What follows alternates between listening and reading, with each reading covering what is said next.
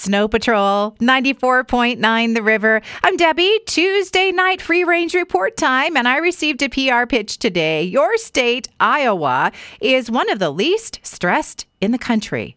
Okay, but I was curious about how Idaho did. Well, not great. We rank very high for work and family-related stresses, but money and health and safety, less stressful categories for us. Stonehenge in England is long thought to be an ancient calendar, but a new assessment from science shows probably not. It was a memorial to the dead. I thought I'd read that before, but this is because it does not match up with the calendar part. Best barbecue ribs in every state listicle. Idaho's winner is Bodacious Pig Barbecue in Old Town Eagle, downtown. And I have not been there yet. It's on my list for this year.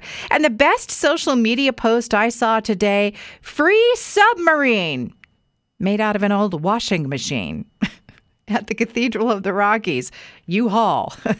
And a question about the times and locations of all of our local Easter parades.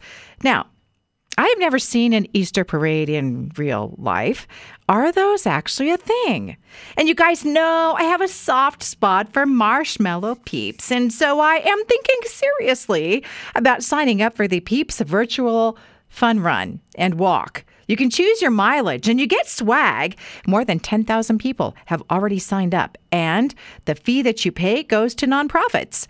A soda festival? That's happening next month in Florida. 200 craft fizzy beverages, and there's even a soda pop princess pageant. Are we ready to eat woolly mammoth? DNA has been used to grow meat in a lab setting, and they've made meatballs with it, although they say it's not ready for taste testing quite yet.